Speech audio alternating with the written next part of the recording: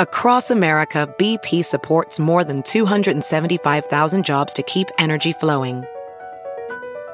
Jobs like building grid-scale solar energy in Ohio and producing gas with fewer operational emissions in Texas.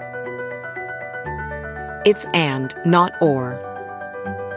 See what doing both means for energy nationwide at bp.com/investing in America. Get outside and explore Chicago on a CAFC river cruise aboard Chicago's First Lady.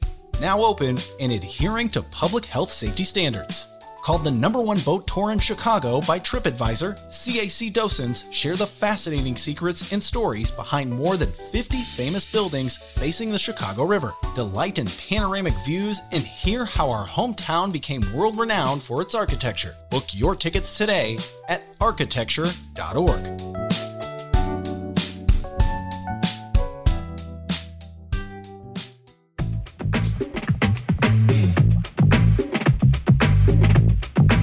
This Ben Joravsky Show Benny J bonus interview is brought to you in part by the International Brotherhood of Electrical Workers Local 9, the International Union of Operating Engineers Local 150, and the Chicago Federation of Labor. Benny J, take it away. Bonus time on the Ben Joravsky Show. As I speak, it's Friday, July 17th, 2020. The headline in today's Chicago Tribune, I'll give the Chicago Tribune a shout out.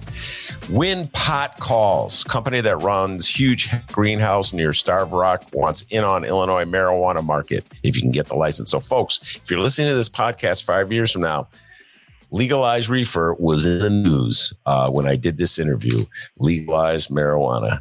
I will not be discussing legalized marijuana on this show, nor will I be smoking it until perhaps after the show is over. I can hold off and have a little discipline. As I do with all my bonus guests, I ask my distinguished guests to introduce themselves. So, distinguished guest, introduce yourself.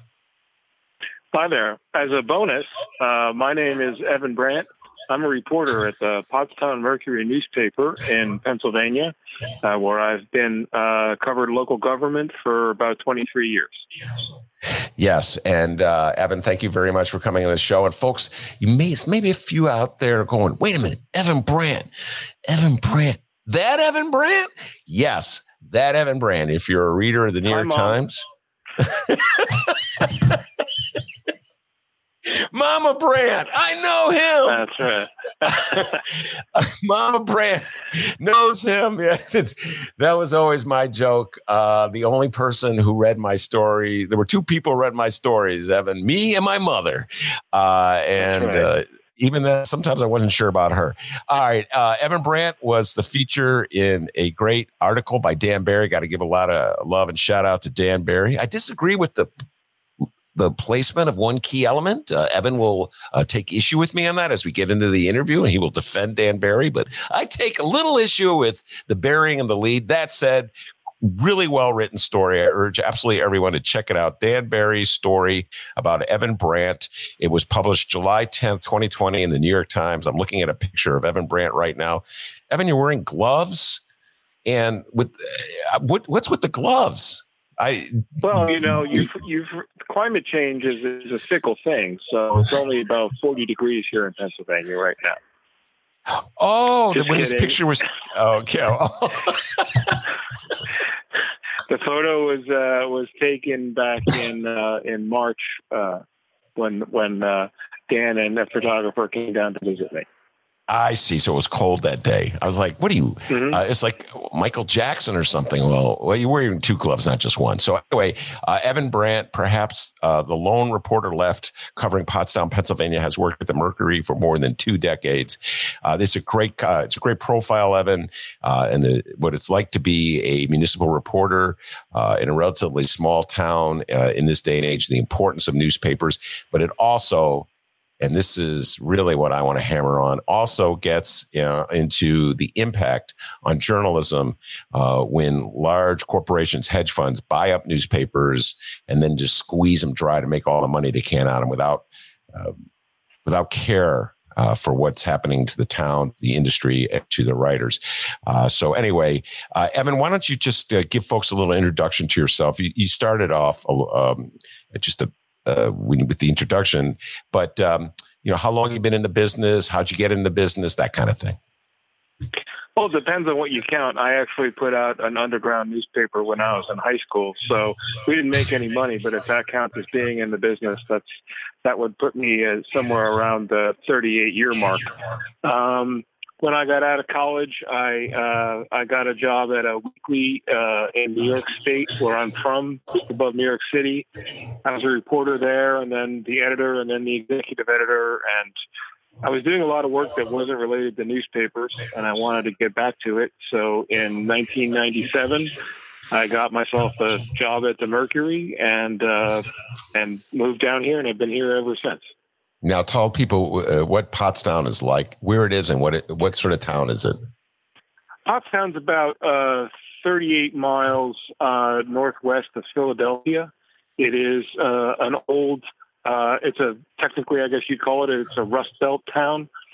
Several major old-style industries. There's a Bethlehem steel plant here, where the steel girders for the Golden Gate Bridge were fabricated.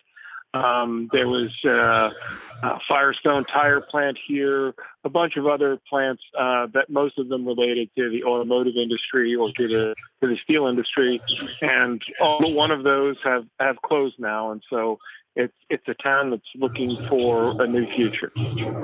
And as a reporter, what are some of the beats that you covered in your time with the Mercury? Well, almost since the beginning, I've covered the borough of Pottstown, which is a municipality of about 23,000 people. And as our staff has been whittled down by corporate and then hedge fund ownership, my beats have expanded. And at certain times, when local elections are going on, I am technically responsible for about 50 municipalities. And so when you took this job, did you understand sort of the language of the people that they spoke? Not literally English. I understand you understand English, but like if you go to a zoning meeting, would you understand sort of the lingo of the zoning meeting? Oh, sure. Yeah, so I had gotten wise to that from when I started up in New York. I covered a lot of those kind of meetings, so it was no big change to come down to Pottstown. And is Pottstown a Democrat or Republican town? Well, Montgomery County, which has a larger population than 3 states, it stretches all the way from Philadelphia up to Pottstown. We're right on the western edge of Montgomery County. Had always traditionally been a very red county area, but in the past 8 to 10 years, it's begun to change irrevocably blue. So Pottstown is definitely a Democratic town, but the western part, the rest of western Montgomery County is still skews pretty red. So it's like an island of blue surrounded by red. It's interesting that this is happening while the area is becoming more quote unquote liberal or more democratic. When you first got to the Mercury, when you first began working there, what was the circulation and who owned the paper? When I first got here, the paper was owned by the Goodson Group, which, if you're old enough, you may remember game shows that were called a Mark Goodson, Bill Podman production with the tagline. And that was the same fellow who owned a bunch of newspapers that anything he could drive to from New York City, have lunch, and come back on the same day was the circle he was willing to own a newspaper in. So shortly after I got here, we were purchased by a fairly notorious company called the Journal Register Corporation, which was known for cutting staff, and that's what they started to do almost immediately. They ultimately went bankrupt, and were when they came out of bankruptcy, a couple of board members took the company over and formed a company called Digital First Media. That also went into bankruptcy, and ultimately some of those board members it came under the ownership of Alden Global Capital, which is a New York City-based hedge fund that now owns several dozen newspapers around the country and clusters around major cities. All right. And so before we get to Alden, but by the way, I can empathize with you just listening to you do that recitation, my beloved Chicago Reader, which I've worked for since dinosaurs were on the earth, we went through a very similar experience for like a 10-year phase, bankruptcy, one owner, new owner, another owner. So I can relate to what you're describing. So what was the circulation in 1997 when you joined the paper? Yeah, my understanding of circulation when I joined was it was about 30,000. Mm-hmm. And my understanding now is that it's somewhere around 5,000. 5,000. Okay. So back in the day, 30,000, what role did the paper play in the town, did the politics of the town, et cetera, and so forth? The paper was a major player when I first got to town. The editor at the time had been an editor at the long defunct Philadelphia Bulletin, and he's a guy who hired me, a guy named Walt Herring, who has since passed away. And at the time, he told me that he was conducting an experiment to see if big city journalism could be done in a small town. So it was a very hard-hitting paper, very brash. Covered car crashes and house fires like it was the end of the world, and really sold like hotcakes. So when you would go around town, did you have evidence that people were reading what you wrote, that what you wrote had an impact? Yeah, it was pretty evident because I covered the city council, which in Pottstown is called the Borough Council. What we wrote about them had a big impact. They would talk about it at the meeting, and it would be fairly evident that we had the ability at times to shift opinion on things. Well, that's a lot of power if you could shift opinions on things. And were you subjected to criticism as a result of that? Anybody ever go, Brandt, you get it wrong again? Anything like that? Sure, that's in the job description. You know that. I've had that since the job back at the weeklies. I can still remember getting an angry reader email when we had run a feature on July 4th and I misspelled independence in the headline. So that reader was pretty sure that I was a communist. Was that your fault? Did you just take the blame for somebody else, or was it actually your fault? Totally my mistake. All right, good. Working in newspapers is a constant rush, and the resources since I first started have been constantly dwindling. Yeah. So, staffs have been cut at every newspaper I've worked at, everywhere I've been, and so, that was just in the rush of deadline, trying to get something done, and no longer had a copy desk to check it, and it went, and I didn't catch it. All right, and let's get down to the ownership changes.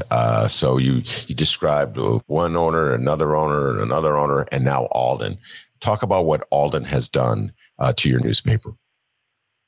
Well, one of the reasons I believe that Alden bought the paper is it liked this cluster strategy that has been put together. So, in addition to the Mercury, there are about there are 5 other papers in sort of a semicircle that surround Philadelphia, and one in Trenton as well. Some of them are union, some are non-union. But what they like about it is that you can cut editing staff, and then you can run stories from other papers in multiple papers. So if I write a story about Pottstown, it's very likely to show up in the sister paper, the Norristown Times-Herald, which is based in a town in the county seat 20 miles away, and vice versa. And so it allowed for them to continue to fill the paper with what they could call local content, but which was actually from outside the paper's coverage and circulation area. Did they start cutting staff as a result of this? Sure, that was the point. Journal Register was a company that was, despite its many faults, at least it was a newspaper company. Alden is a company that owns newspapers. Alden Hedge Fund also ran Payless Shoes into bankruptcy. It ran Fred's Pharmacy into bankruptcy. And there's money to be made in bankruptcy if you do it right. So people often ask me, why are they diminishing their product? And I tell them, and I stole this from Ken Doctor, who writes for the Neiman Journalism Lab, their product isn't the newspaper. Their product is profit. That's the only thing they're trying to do. So what they'll do is they'll buy up these news chains and they'll load them down with debt that they don't take on themselves, and then they extract profit from it as the newspapers, which were already struggling to make a profit, now have to pay off this debt, and they sell off the assets. That's why I'm talking to you from my attic. They sold the newspaper building. They sell the real estate. When they first bought the building, they bought it. They bought it as a subsidiary and then charged themselves rent so that they could extract profit from the operation. It has nothing to do with putting out a good newspaper and everything to do with helping their bottom line. And I should point out that there's sort of a local angle on this story. Alden now owns, or is not completely owns, but is a significant investor in the Chicago Tribune. And we're going to be having on the show, I think next week, Charlie Johnson from the Tribune. He's a union. I think he's the head of the union there, one of the leaders of the union there at the Tribune. We'll be talking about what Alden is doing to Tribune. So this is a problem, not just in Pennsylvania, but it's a problem here in Chicago. It's a national problem. And, Alden owns papers around San Francisco. It owns papers in L.A. It owns papers in Ohio. It owns papers in New York. And it's the same playbook every time. They buy it on the cheap, usually coming out of bankruptcy, and then they just bleed it dry. They strip everything for parts. And was there a union at your newspaper when you joined up in 1997? There was, and there still is, and I'm the shop steward, and that's one of the things that gives me a certain level of protection to talk about them like I do and still keep my job. Explain that. There are other, under the labor law, when you're in a union, you're allowed to talk about things that affect the union, and there are certain protections against being fired because of what's in the contract. And so unlike people who are working at will, at a place which is like when I worked at before, where you could have been fired for any reason, there's a whole progression of discipline that you have to go through before you can be fired. And I've never been disciplined, despite some of the more outrageous things I've done. And my belief is that's because I'm in the union.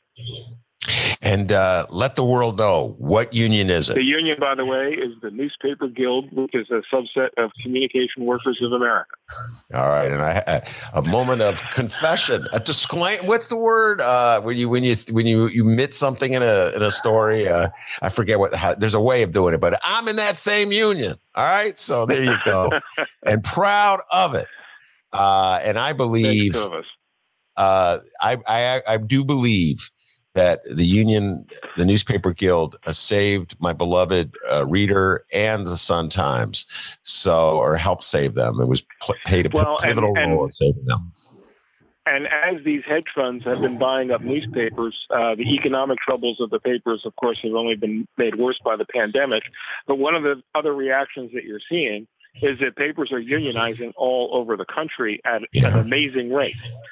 In Arizona, the LA Times, which was always a staunchly anti-union paper, it was organized and they got their first contract in the history of the newspaper. And the president of the Newspaper Guild, John Schloitz, is the fellow who made a lot of that happen out in LA. There's a huge wave of unionization going on as people who want to do this job look for anything that can help that continue. Yeah, absolutely. And I know I tease a lot of my friends at the Tribune because for years and years, the Tribune was a non-union paper. And if you talk to them, it's like in the 90s. Oh, Ben, come on. We don't need a union. And now, I guess they realize they do. So, hey, better late than never is what I say. Enjoy the union. Right. All right. Now, so let's get to the part of the story that everybody loves. By the way, Dan Barry's story in the New York Times, let me just say this, is a really fine story.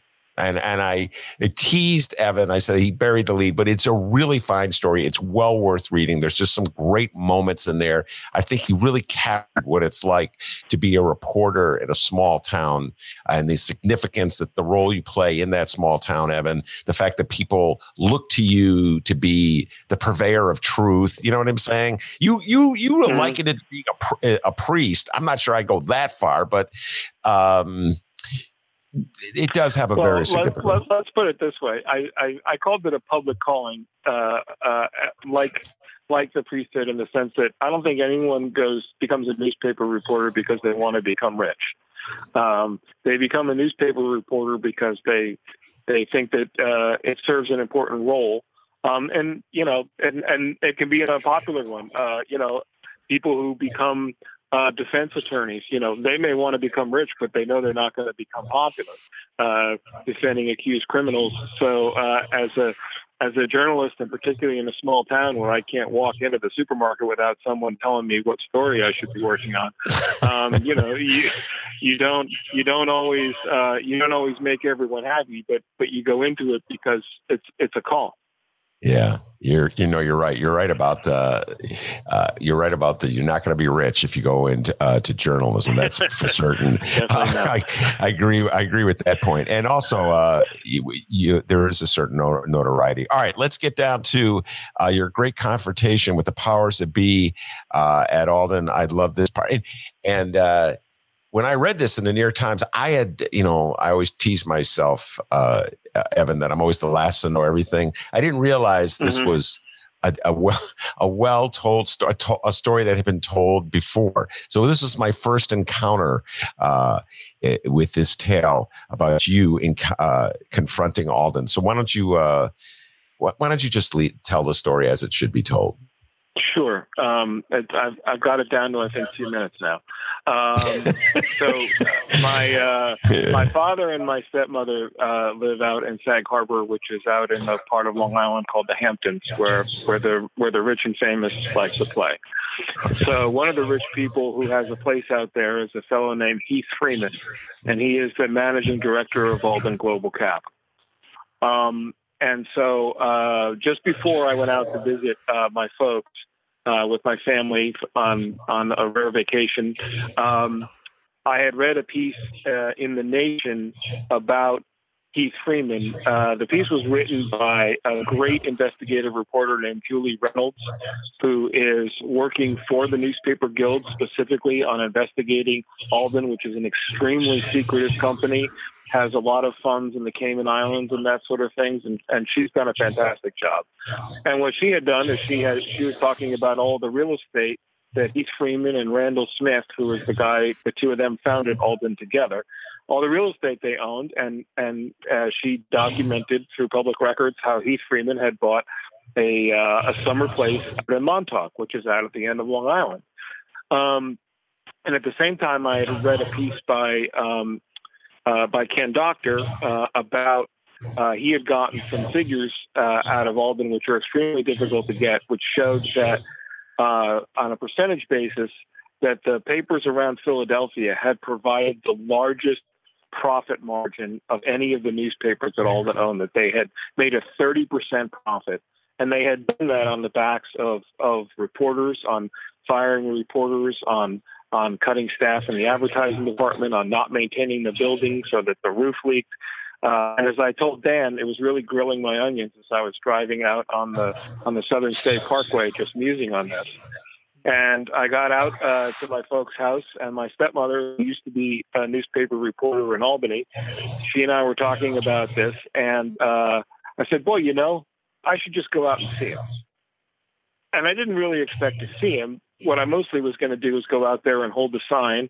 At the time, the phrase that the union was using was "invest in us or sell us," because we were very upset about the fact that they were making all this money, but none of it was being put back into the paper to keep reporters or anything. It was all just being sucked out for them to invest somewhere else. So I made a sign on a piece of cardboard that said "invest in us or sell us." I had my T-shirt that said #T-shirt that said "News Matters," and the whole idea was just to go out there and stand in his driveway and have a picture taken and put it on Twitter and social media. While I'm standing there in the driveway, a woman who I presume to be his wife pulls out of the driveway in a Volvo and asked if she could help me. And I turned and looked at her and I said, well, is Mr. Freeman home? And she looked at my T-shirt and she looked at my sign and she said, no, he's not. And she drove away. So I thought, oh, so much for that. And then I'm hearing music coming from the deck. It's Dave Matthews' Ants Marching. And I'm like, yeah, I think somebody's home. So I thought to myself, I do this for a living. I knock on people's doors cold all the time and ask them questions. And I had brought my notebook with me and I thought, let's see what happens. So I went and I knocked on his door and the housekeeper opened the door and I asked if Mr. Freeman was home and she said, is he expecting you? I said, most definitely not. And she let me in the front door and I stood there in the foyer. And it's a big house, and he's making it bigger. And it's one of these houses that has an open hallway and like a little balcony across on the second floor where you walk from one room to the other. And he just happened to be walking by. He was carrying his infant kid, and he didn't have a shirt on. And she said, this man's here to see you. And he looked down at me, and he looked at my T-shirt, and he just shook his head. So she said, you're going to have to wait outside and I said, okay. So I waited outside and then she came out and she said, it would be best if you called him. And I said, sure. What's the number? And she said, I don't know. And I said, I really doubt that. But in any case, I'll call him. And I left and that was the end of it. Well, that is a great story. I think there's a lot of reporters out there who kind of envy you for that opportunity. But there's more to the story. As Paul Harvey would say, there's more to the story. I'm showing my age there, Evan, by referring to Paul Harvey. Anyway, I'm going to Dan Barry's article in the New York Times. And so I'm reading from Dan Barry, and then when I'm done reading this, I'll ask you for any amplification you have. So here we go. I'm now reading from Dan Barry's article, excellent article in the New York Times. Quote, let us pause to note that of the many questions sent in writing to Alden Global Capital for this article, I'm sorry, I'm trying to read this with a straight face. Be professional, Ben. Let us pause to note that one of the many questions sent in writing to Alden Global Capital for this article, the only one its spokesman addressed concerned Mr. Freeman's recollection of this incident. They responded not by answering the question, but by referring to A.G. Sulzberger, the publisher of the New York Times. Quote, would the New York Times likely terminate... I'm sorry. This is what's on the mind of the people who run Alden. Would the New York Times likely terminate the employment of a staff member who showed up randomly unannounced demanding to question Mr. Sulzberger at his home? That's why we are unclear why the New York Times is choosing to glorify this improper, intrusive conduct. End of quote. When I read that, man, I laughed out loud. This is the one thing you guys are responding to? This is it? You want Sulzberg to start firing people? Is that it? All right. So there's a couple of things to add to that. The first is, in my view, when I read that, I laughed as well. Dan had told me they'd said it and wondered whether it wasn't a veiled threat to fire me. And I said, if that's going to happen, it's going to happen. But what it really demonstrates is what I was saying before, is that they don't understand journalism. Reporters do that every day. Yeah. I mean, I can't imagine a real newspaper publisher, admonishing a reporter for going and knocking on someone's door in pursuit of a story. The second addendum to add to that, which is probably going to make you laugh even harder, is I've been in touch with Dan since. That particular phrase that you read has gotten a lot of reaction in the journalism world. And I've been in touch with Dan since, and he told me that he heard from Sulzberger, who told him simply, you can knock on my door anytime you want. But he's going to put a shirt on. 101, Alden, if a reporter comes to your house, put a shirt on, for goodness sake. Nobody wants to see you walking around bare-chested. Man, Well, I mean, he had no idea it was coming. I don't. Look at you defending the boss He's right there. He's at the beach. Well, he's done plenty of things I disagree with, but I'm not going to slam anyone for not wearing a shirt in their own house when they're at the beach. Hey, Heath Friedman, you hear that? He's standing up for you. All right, give the guy a raise for Christ's sake. Under this withering cross-examination, he's defending you. I love that story so much. And, but in all seriousness, you're absolutely correct.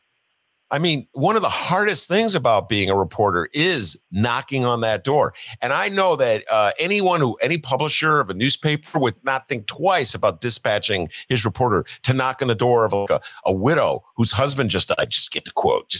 You know what I'm saying? But when the roles are reversed. I can remember a reporter being assigned. We had a story about a landfill expanding, and the editor assigned a reporter, go knock on all the doors of the people who live near the landfill and get their opinion. I mean, that poor guy had to knock on like 25 doors. Yeah. Yeah. So this is standard operating procedure. And so stop, I'm going to send Heath Friedman a handkerchief. He can cry in it and get it out of his system. Now, by the way, on a related matter, but not directly related, I just got finished reading Ronan Farrell's book. Ronan Farrell is a writer for The New Yorker, and he wrote a book about Harvey Weinstein, Capture and Kill. I don't know if you read that, but part of the book, the part I found really fascinating in many ways was the efforts that Harvey Weinstein. What's that? I hope you're going to mention the Miami Herald reporter who uncovered most of that stuff after the police had given up. You're getting your creeps mixed up. You're talking about Epstein. That Miami reporter was the one who broke on Epstein, which is, by the way, yes, all the powers that be. But it's a very similar theme. So yes. When intrepid reporters turn their sights away from just ordinary, regular people in Pottstown, Pennsylvania's of the world, and start looking at powerful who have a lot of influence, a lot of money, and a lot of connections, those powerful people fight back. And they fight back by getting the bosses of the reporters to try to force them to back off. And that's what they try to do. Harvey Weinstein tried to do to Ronan Farrell. We got NBC. NBC was disgraced in this book. They got him. They killed the story at NBC, but then he went over to the New Yorker. So good for the New Yorker. But in the case of Epstein, yeah, absolutely. That reporter down in Miami, I think it's a woman. She broke one story after another, and so many powerful people put the pressure. She didn't get the Pulitzer as a result of that. Uh-huh. So this is a very, in effect, your owners are trying to kill the story about what they're doing to the industry that you love. Trying to kill it how?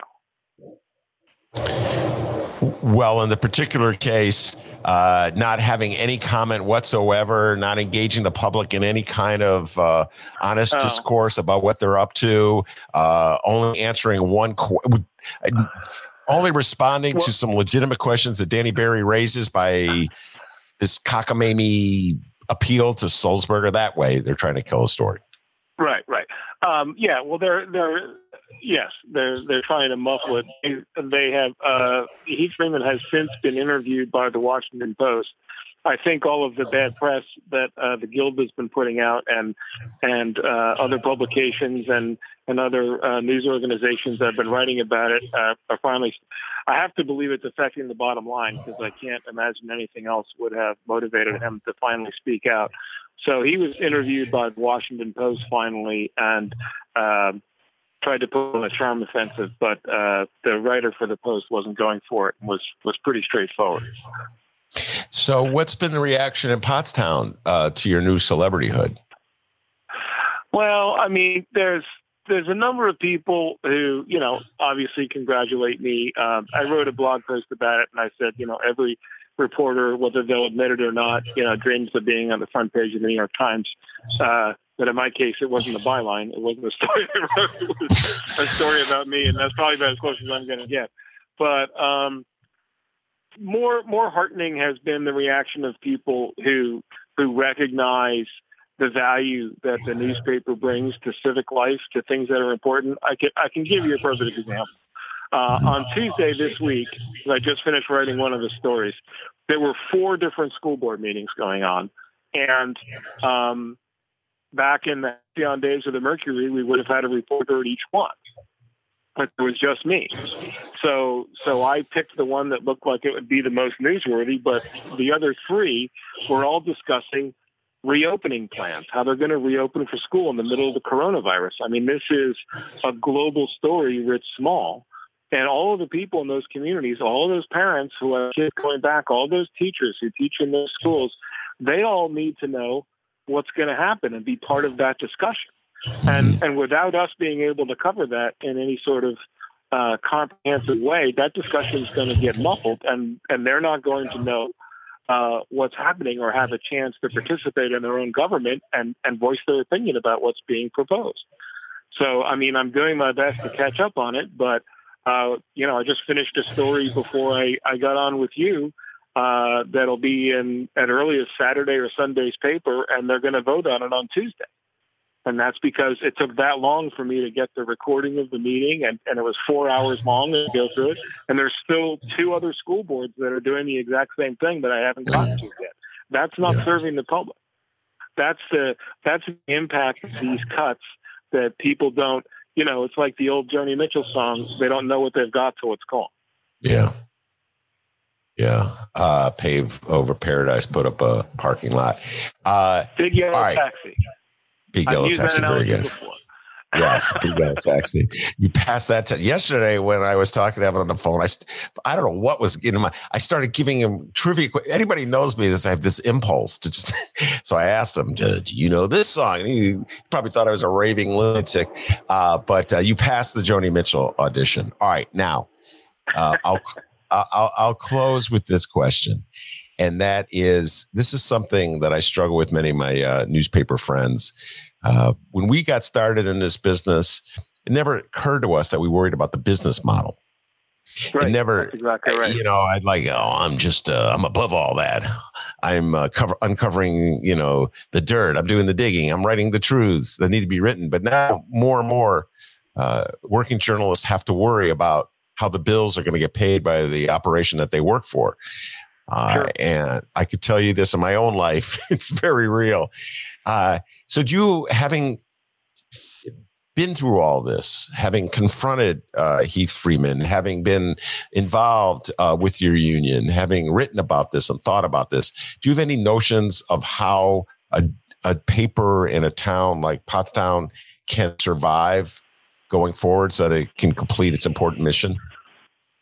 Well, unfortunately, I've had to become much better versed with these business aspects than I ever wanted to be. And one of the things about keeping papers going is it's very expensive to buy newsprint and to print paper, and then you have to pay people to deliver it and to sell ads. That's where the high end costs are. And so I'm not sure. I mean, I love print. I bleed ink, but in all objectivity, I can't tell you that the actual physical newspaper model is going to be sustainable in the long run. I mean, and I've said to people, what's important to me is not that the newspaper remain, although I love it for romantic reasons, but that the function remains.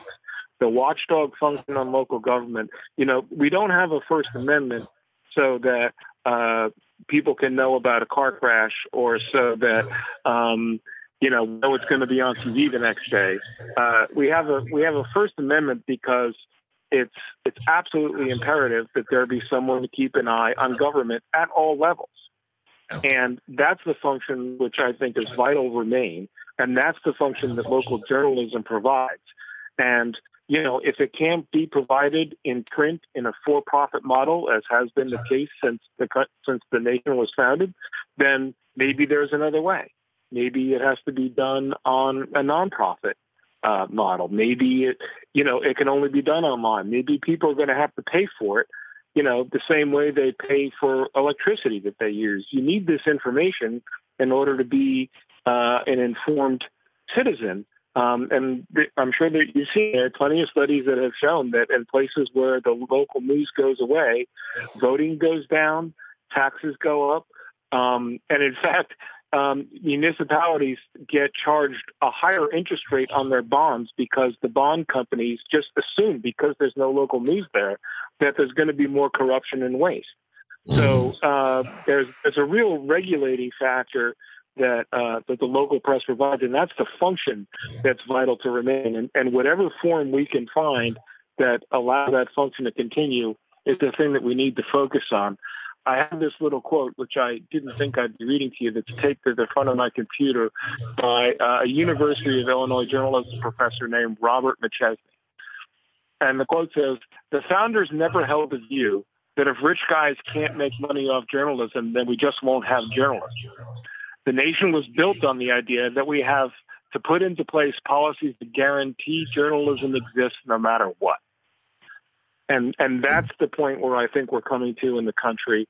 Even the Newspaper Guild is beginning to come to that point. And I'm going to have a discussion on Monday with someone who's been tasked with something that they're calling alternative ownership. I mean, the Newspaper Guild has forever been about, contracts with owners. And when I was talking to John Slice the other day, I said, we need to be players in this, because there are no longer owners who want to run a newspaper as a newspaper. They want to run it out of Wall Street as a business. And those things aren't compatible. I told someone on Twitter, I don't hate Heath Freeman because, they're a hedge fund. They're Wall Street. They're interested in profit. That's what they do. So we shouldn't expect them to do anything else.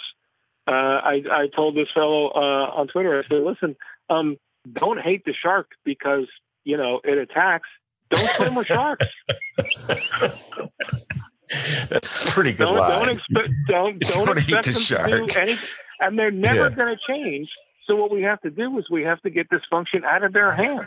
And they won't care. They'll just move on to the next company they're going to savage and pick the bones off of. They don't care. This just happens to be a particularly profitable one right now because the business model is collapsing all over the place, and they can just run around and grab up all these papers and milk them until they're dead.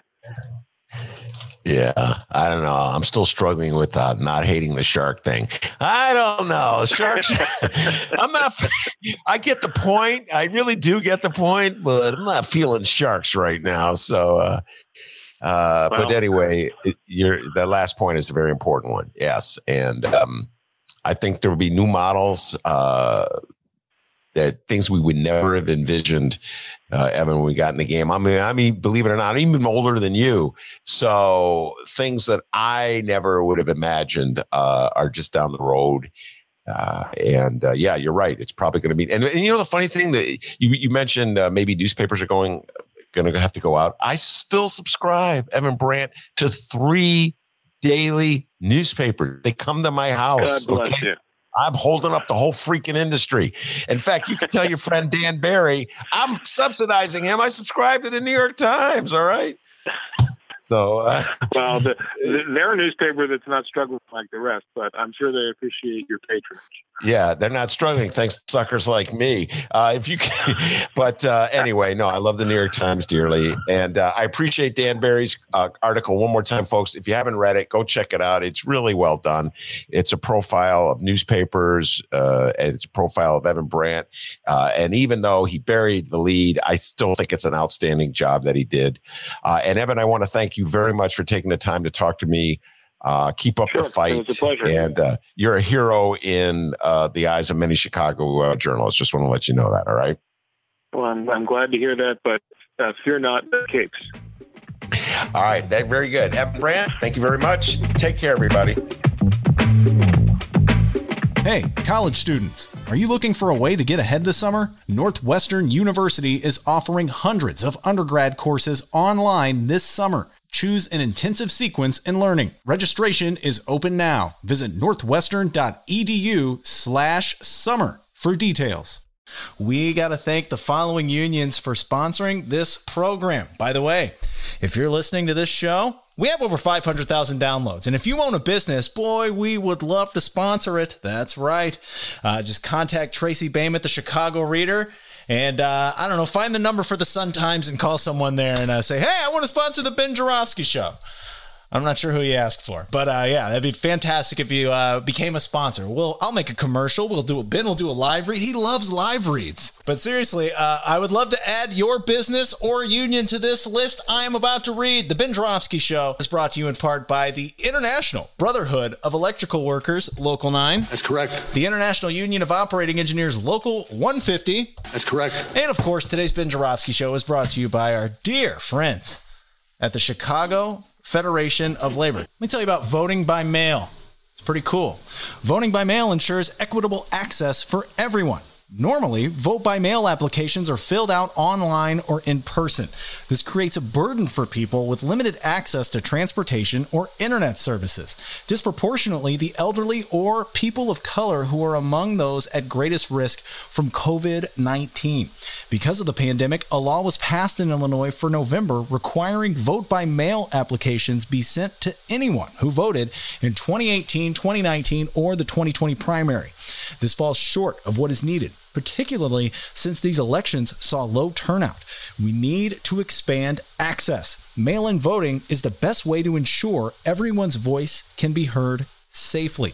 We can help expand voting access in Chicagoland by asking officials to send every eligible voter a vote-by-mail application. So, visit votemailchicago.com. That's votemailchicago.com for call scripts and a petition. One more time. Vote. V-O-T-E. Mail. M-A-I-L. Chicago. CHICAGO.com to make sure that every voter in Cook County has safe and equitable polling. That's correct. Heard a lot of complaints.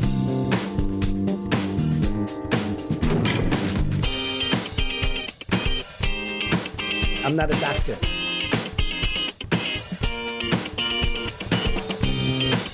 Heard a lot